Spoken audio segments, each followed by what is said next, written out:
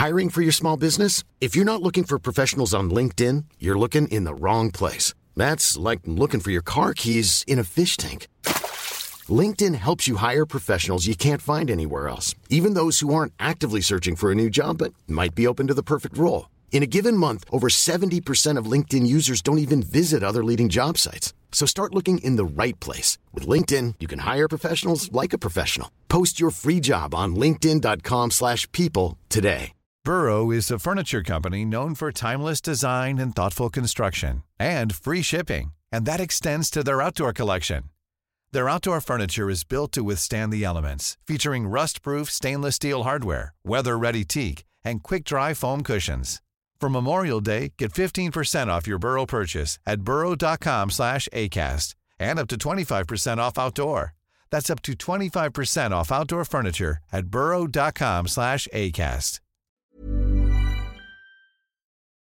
Hello and welcome to Nothing Concrete, the Barbican podcast. I'm Ben Eshmade, and on this week's archive edition, we travel back into our minds, learning more about our relationship to music and sound from three leading electronic artists or collectives: James Holden, Mira Kalax, and the Light Surgeons. Understanding this stuff, it's quite intangible how your brain works, and I started to really become absorbed by the sound of the machine, and I was amazed. It was so loud, it was so interesting. Let's start back in March 2013, when you could have been in the audience for Consciousness, a performance lecture by Marcus de Sautoy, featuring music by James Holden and visuals by One of Us. In the lead up to the concert lecture, I met with James Holden, DJ, electronic artist and producer, in the catacombs of the Barbican. I asked him about how the preparations for the evening were going. Marcus is explaining consciousness, and it's a field that's quite counterintuitive, or different to how people expect. The experience of living in your brain doesn't quite equip you to know what your brain's how it works. It's an area where very recent advances in the sort of mechanical science, the MRI machine or whatever, have opened up doors, and advances in computing are opening up doors at the moment. This €1 billion brain simulation project that's just been announced. And it changes your understanding of so much of everyday life, things in society, things in art, everything.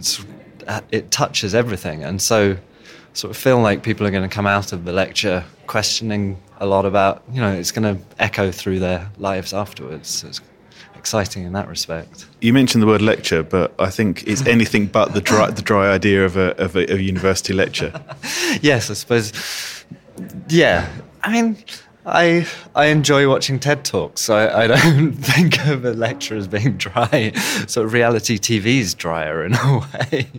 I don't know why. With the visual element and experiments on stage and stuff, that it's going to be fun. But also with these elements of where we're trying to, entrance people with light and sound. It's an experiment, basically.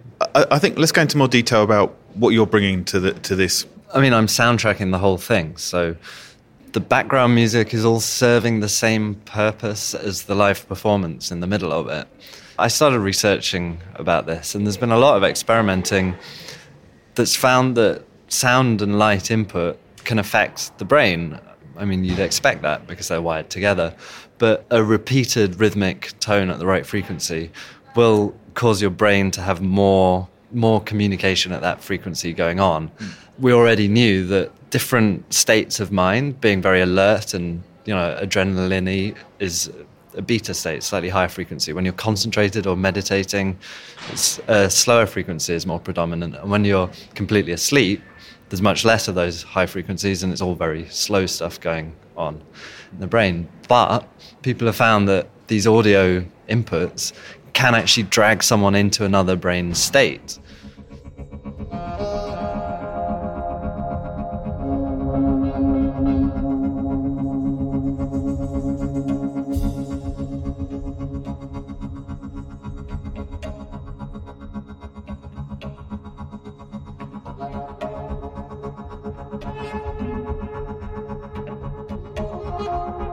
This isn't something very drastic. It's not like everybody is going to feel like they've necked some acid or something. It's quite a subtle difference, and it's something we've all probably already experienced. The experience of zoning out of everything around them and concentrating.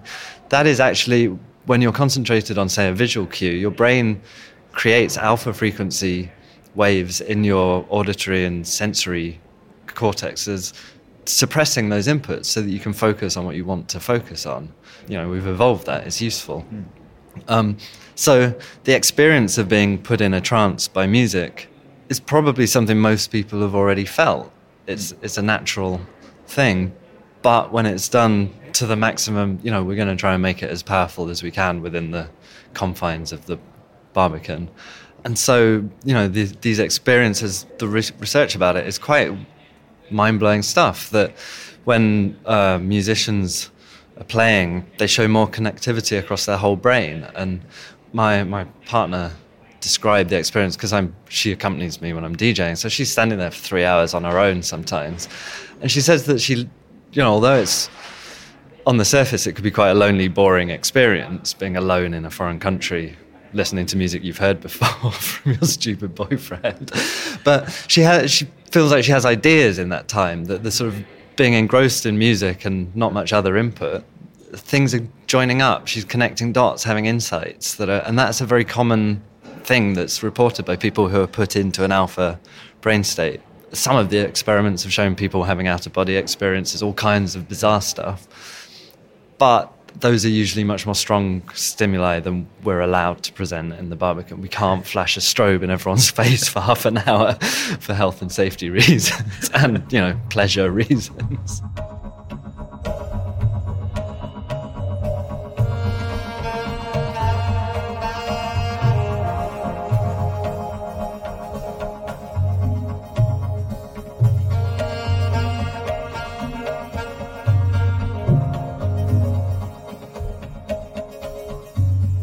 There's a whole world of wacky research on this, and I found the first paper I found on Google. I thought, this is really good. It's on the Stanford Uni website. It seems really serious. Until I looked at the front cover and it had a smiley, like acid smiley face on it. Well, maybe this isn't the most academic work then.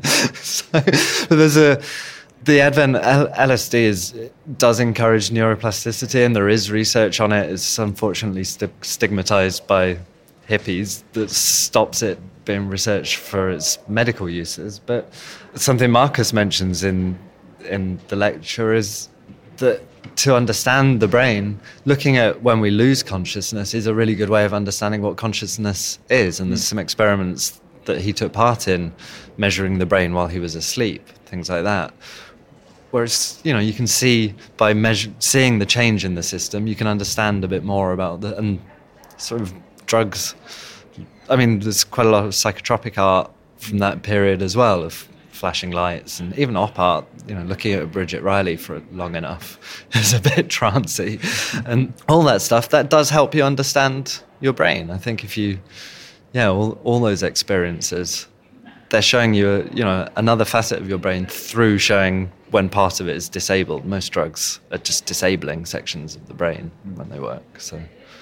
Do you think, obviously you're creating new music for this, but do you think it will have a big impact?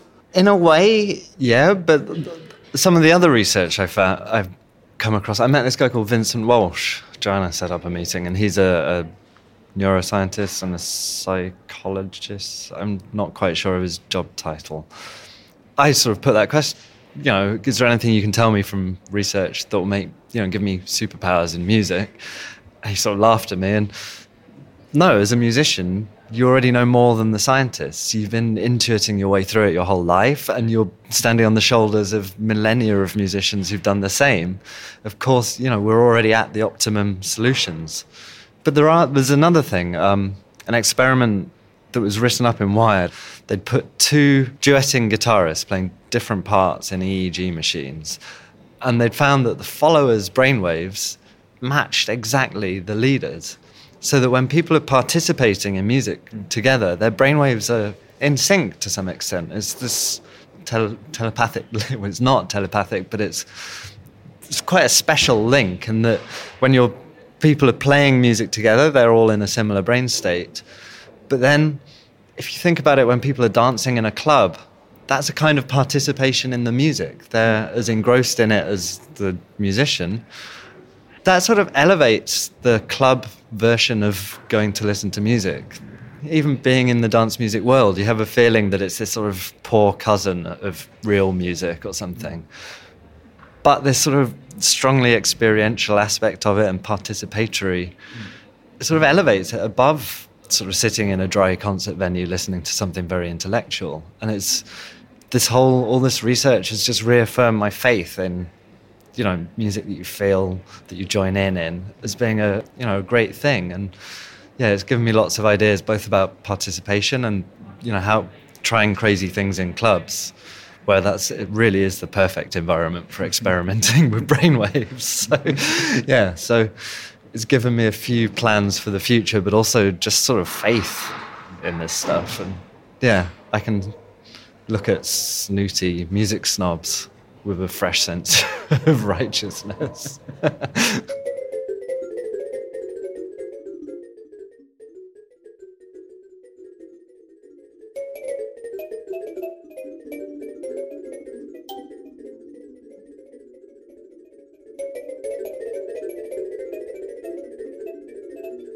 It sounds like it's entertaining, but also kind of strangely enjoyable, or guiltily enjoyable, maybe. I'm not sure.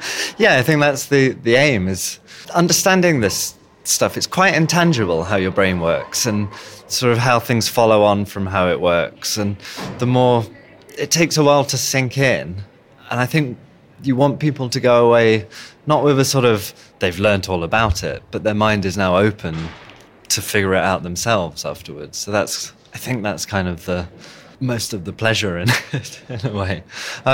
Maybe it would be, since I was talking about the brainwave entrainment, it would be a good idea to play the difference tones, which is the sort of classic sound used in brainwave entrainment experiments. So I've prepared one.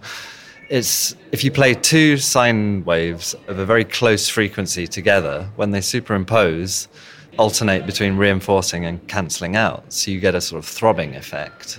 And that is enough of a sort of pulse for your ears to feed into your brain and to change your brainwaves. So the one I've prepared actually goes through a range of frequencies. You can hear the pulsing slowing down and speeding up, but I thought that's a better way to illustrate that effect.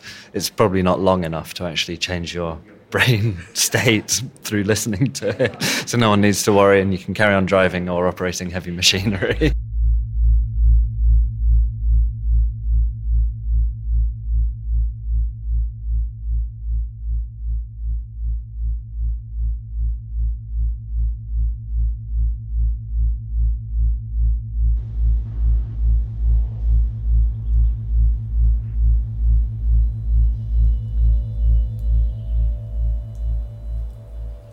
As we travel back across the brain's synapses, we find ourselves further back in the venue's collected memory. In 2011, the project Faster Than Sound Brainwaves came to Wilton's Music Hall, presented by the Barbican. This was an evening of music inspired by the sounds and the physical presence of an MRI scanner.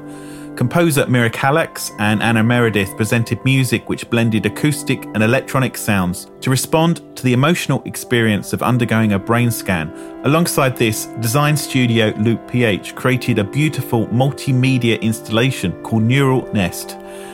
So back in 2011, I caught up with Mira Kallax in a dusty museum in London to find out how she got connected to this project in the first place. MRI machine, if I got it right, is that scans your brain? It does. So it's a magnetic resonance imaging machine, and it effectively slices up your brain in very fine detail. And probably most people have seen them in Woody Allen movies. They're the lovely big white round things that you sort of get zooted in, and they look very futuristic. How does that then translate into music? And the machines make this extraordinary sound. They're very loud. Between 90 and 110 decibels. So they are phenomenally loud. It's like sticking your head in a jet engine. And the reason is because of how the magnet plates work. It makes this very loud sound that they can't reduce. So it has this very loud sound. As it scans through your brain or any other part of your body, I'm speaking in layman's terms, obviously, as you can tell, the different sequences of slicing, the different depths, create a different sound. And the sound has, it's obviously very rhythmic, but it also has pitch in it.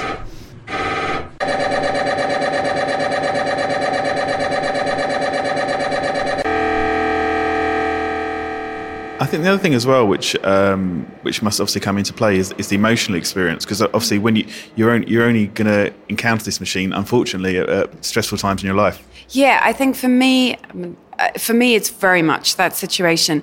Obviously, particularly in America, they use them much more liberally. So if you're in a little car accident, you may have a scan for your back or your knee. Or in this country, we're a little bit more precious on the MRI scanning. And quite often it is people, the obvious one is the brain. It's the only piece of technology that allows doctors to see your brain very clearly. And if I'm going to go now, I'm really going to go. So I had this experience. The first one was about 8 or 9 years ago. I had a potential brain tumor. So, and I had a long wait on the NHS. And when I went for the scan, nobody had warned me about the sound. And what they do is they tell you to bring a CD in. Now, the reason they do that is obviously a comfort factor. So I took my CD in, and it was an electronic album. And some machines, they have headphones. Some machines, they just have the speakers in the machine. Mine was a speaker version. So you get strapped in, your neck's held in a brace. Before you go into the room, you have to strip yourself of all metal, so jewelry, anything like that. Very particular about your clothing. You have a little locker. It's a whole ritual to get into the machine. Now, obviously, if there's any metal in the room, it can be sucked into the machine, which will break the machine, which can cost thousands of pounds to repair, let alone the time the machine is off. So they're quite, they're very fervent about this. They're really drilling this into you. They strap you in and you sort of zoot along nicely. And, then you hear this little thing. The operator's in another room and they speak to you over the speakers saying, we're about to start. CD starts, great. And then came the machine. Now, the machine completely swallowed my CD. And being electronic, basically all I could occasionally hear was some hi-hats. Now, I started to really become absorbed by the sound of the machine, and I was amazed. It was so loud, it was so interesting, and it was lovely. But, of course, very mixed emotions. I was there, and part of me is thinking someone's going to run in the room and go, "It's golf ball in your brain, you're about to die." So it's a lot of anxiety, even getting to that point of being in the machine. So very mixed emotions, very mixed feelings. And yet I had seen this machine a lot in films. To me, it's the most futuristic, beautiful looking thing, and it sounded amazing. And yet, of course, I was also filled with anxiety and fear. I kind of fell in love with the machine. There's no other way to put it. I think I fell in love with what it could do, as well as what it sounded like and the experience. Although it's kind of horrible. If you move, they have to stop the scan again. So you're very scared you're thinking, am I moving? It's very strange. And then the sequence ends and all the music comes flooding back in. And then you hear the little voice saying, "Are you okay? We're about to start sequence 2. And then off it goes. And it sounds different.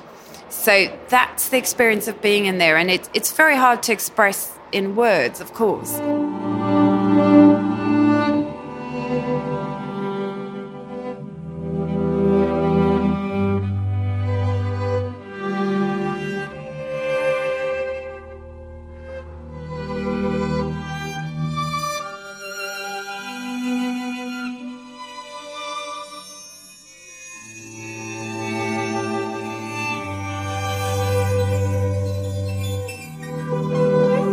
So are you going to try and capture that? Well, about 2.5 years ago, I had another potential brain tumor. Lucky me. This time I went in armed with very different music, because the first scan it had a big impact on me for obvious medical and emotional reasons, but also sonically. So the second time I went in, I took some string quartet music. I thought that strings would sound beautiful because everything else is rhythmic, and that the strings would sort of come in and out of focus. Now, we've written the pieces because we actually performed this and we worked on this as a residency project last September, so September 2010. And when I came to approach the piece, it's very much what I did. The piece is very much this almost perfect, well, my version of perfect, pastoral string quartet that kind of constantly gets sucked in and out of the machine. Now, I've processed a lot of the machine. So the machine sounds coming from my computer. The original machine sounds were recorded at London College, at London University. So it was Professor Vincent Walsh's own lab. But I've messed with the machine sound, and I've created something other. I was struck by the beauty of the machine. Speaking to other people who've gone in for brain scans, some of them have been brutalized and horrified and really felt alienated and invaded. It's just that I happen to see this thing as something beautiful. So I think in creating this piece, I've tried to bring out the beauty of the actual machine and this experience of the strings coming really back into focus in between sequences and then being sucked away. And I think when I said earlier that I fell in love with the machine, I think I fell in love with this. This machine does save lives, and it's so unique. It's so extraordinary. It allows the operator and the doctors to actually see inside you in such detail, such immense detail. The first brain scan I bought my brain scans, and the second one I did the same. So I have all these lovely photos of my brain, and that was so exciting for me, someone who's into technology. It's amazing to have pictures of your brain. Of course, I'm a lucky person. They found no tumor on both occasions, so this immense relief probably once again sort of increases my sort of, it's kind of reverence, so it's probably the correct word, for this technology.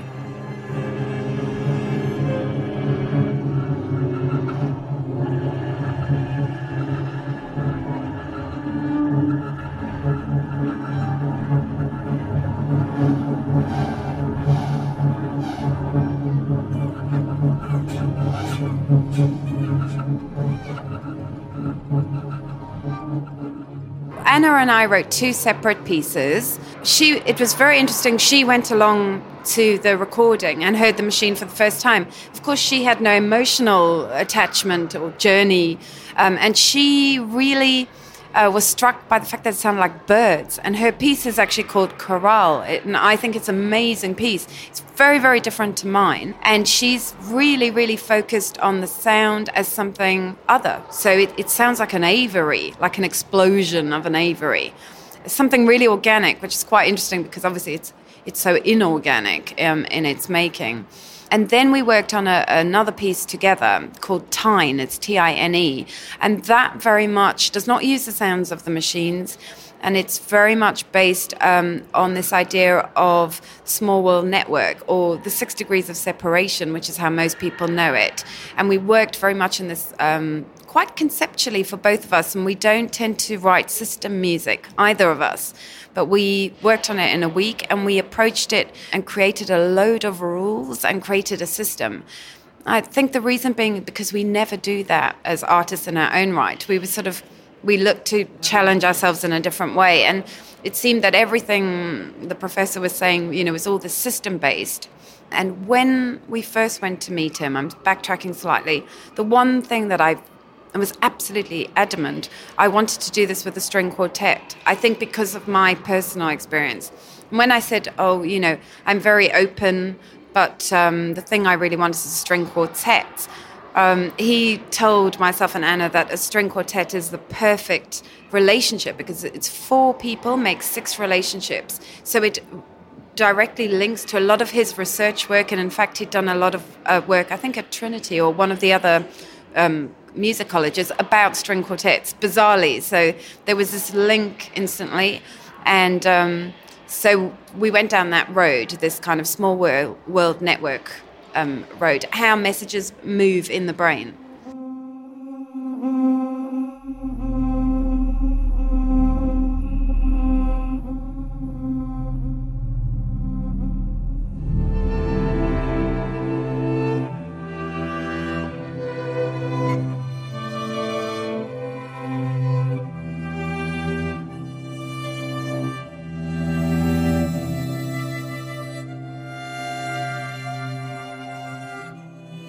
And did you find it, I can imagine you did, a very emotional experience when you heard it performed for the first time? I think it was actually very cathartic, because obviously I'm being quite glib, but these were very difficult periods in my life, as it would be for anyone, because you kind of know that you're not there unless there's a potential. So as much as someone may say it's a very small chance, or you've convinced yourself it's a small chance, you also know you're not there for fun. You are there because there could be something in there. I think to make something that I think is beautiful, whether anyone else does or not, is almost irrelevant in this case, because I've made something beautiful out of what were long periods of difficulty, because it's not just the hour that you're in the machine, it's the build up to the machine, to the reason for being there. And I think probably selfishly helped me. It's also the reason why I really asked to be on the project when I heard about it, because it really meant something to me. This mixture, I really wanted to give people who've never been in the machine a sense of that overwhelming sonic explosion in your head. So it's been amazing to hear from people who haven't been there in that situation. I think probably what's touched me more is speaking to people who have, particularly people who had very bad experiences. It can be very alienating. You can feel like you're just being thrown to the machine. And it seems, my experience wasn't brutal, but for other people it has been very brutal. And it's been amazing to see people actually come up and put their demons to rest. A sound that they couldn't bear to hear. They've kind of seen the beauty in it. And that's wonderful as a composer, because this isn't just something completely abstract. This has something very real world attached to it. It's made me very happy. That wasn't my aim. I wasn't trying to make those people feel better, because I don't know if I can. It's a lovely sidebar that it seems for some people it's been a beautiful experience when their original experience was so awful. And of course, as a human being, that makes me feel great. Maybe more than as a composer, as a human, then it's lovely to think I might have helped someone see something differently, because that's all it is.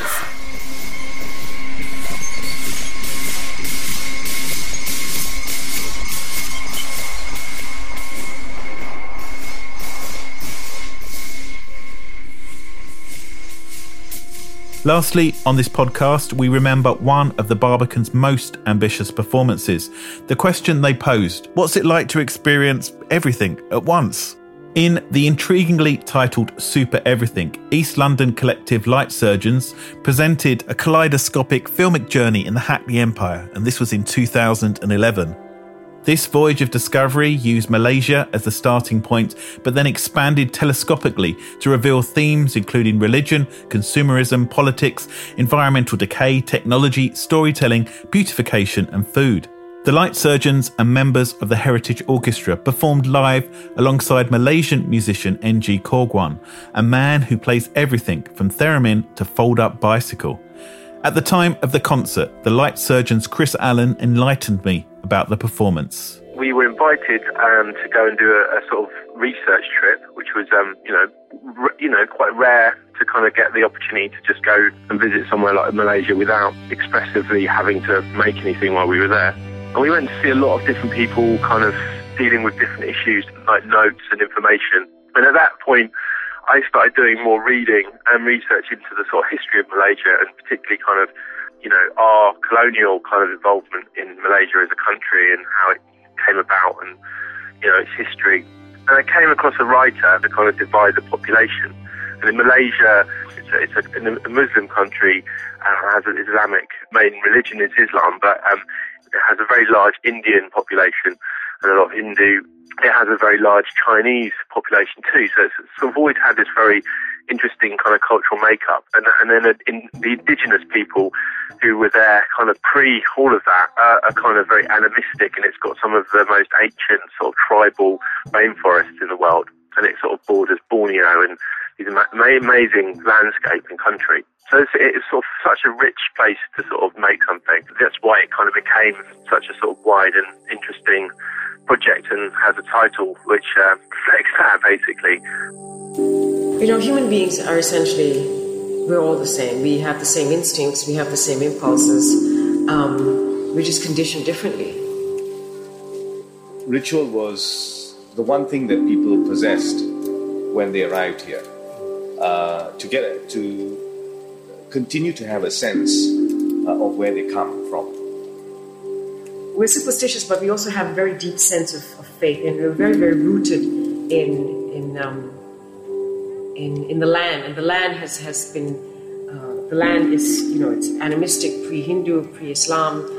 It was animist, and I think a lot of us still carry that with us, whether we come from this land or not. I mean, you embrace it. You start having a specific way of looking at life from the environment around you. The whole performance and piece is sort of woven together out of three main interviews. One with a writer called Edin Khoo. We were particularly interested in the tradition of wayang kulit, which is the shadow puppet theatre. And he's someone who's worked sort of politically to save wayang kulit from certain governmental kind of interference over certain rituals that surround it. There's a lot of animistic sort of belief around wayang kulit, and he had lots to say about Malaysia's politics. And he took us to Kelantan, which is this northern province on the border with Thailand, and we went and filmed and went to a wayang kulit performance, and that features also in the piece. So he's one of the major voices. There's a woman called Bernice Chowdhury, who's a sort of poet, filmmaker, actress, and quite well known in the art scene in Kuala Lumpur. And she's done a lot of work around identity and her own family history and stuff. And then another woman, a young woman who's called Kamrun Nisa, and she's from a organisation called the Malaysian Youth Climate Justice Network, and she's like an environmentalist, and so she's got a very interesting perspective on Malaysia's kind of environmental kind of challenges, basically.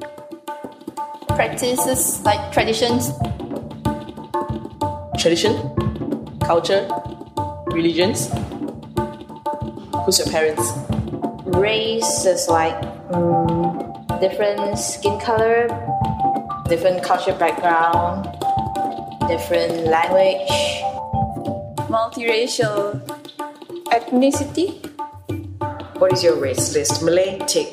Chinese, tick. Indian, the filmmaking side of it was a challenge. I mean, we only had 5 weeks in total, I think, to do a lot of the production, and that included working with two large kind of musical collaborators. One with a group of gamelan musicians called Rhythm and Bronze, and then another group called Hands Percussion, who are quite a well-known and established Chinese percussion group.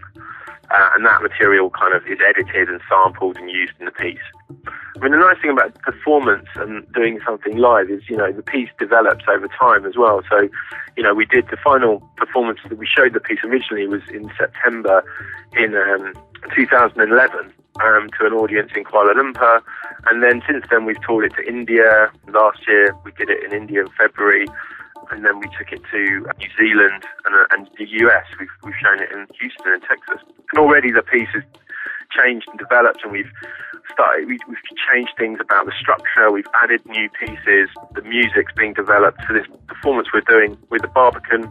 We're really excited to be working with the Heritage Orchestra, or members of the Heritage Orchestra. So we're making new elements to it all the time. And, obviously the political situation changes in a country like Malaysia. They have an election approaching. So there's sort of the opportunity to kind of go back and change things, add things. And then the whole way it's presented and performed is very not like normal film and cinema. It's layered. We use 3 different video projections. We use a sort of theatrical gauze which covers the front of the stage. So the sort of performers and the musicians are sort of inside the film in a way. And it's very layered and sort of multi-layered, and basically, we use a combination of split screen and motion graphics and kind of ways of masking the material to sort of blend it together into this sort of very kaleidoscopic 3D theatrical presentation, which is quite unique. I mean, we've been developing this approach to our work for over 10 years now, and I think it's really come a long way. You want to buy something, but you don't really find that it's very important in your life. Just using your money, and you think that, okay, I just bought it.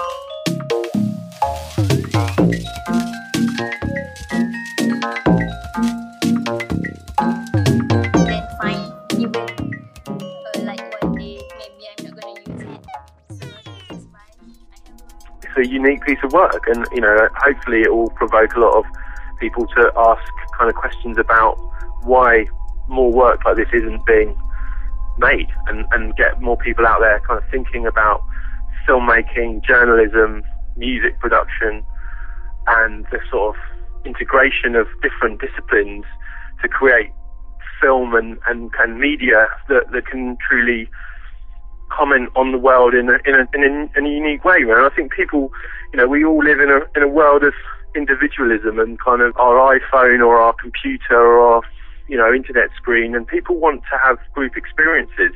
For thousands of years we've all kind of participated in going out and telling stories and witnessing stories, and I think this is the dawn of an era where electronic media can actually bring people together in a really amazing way, and we think this is the beginning of something. We're really excited about the prospect of more audience participation, more sort of open source film projects, more things that allow groups of people to come together to tell group stories that maybe make us think about our society differently, because I think art should transform society.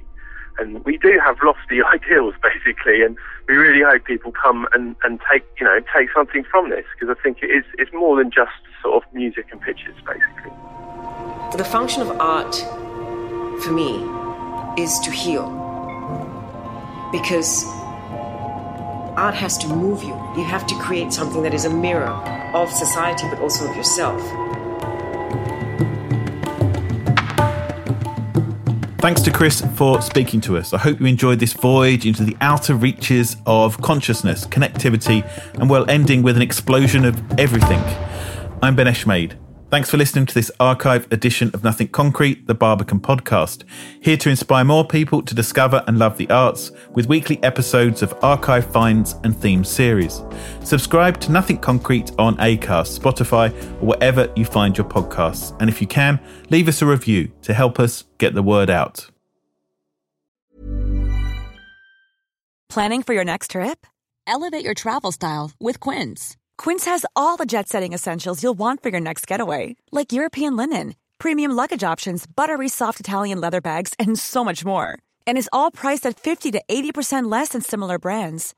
Plus, Quince only works with factories that use safe and ethical manufacturing practices. Pack your bags with high-quality essentials you'll be wearing for vacations to come with Quince. Go to quince.com/pack for free shipping and 365-day returns.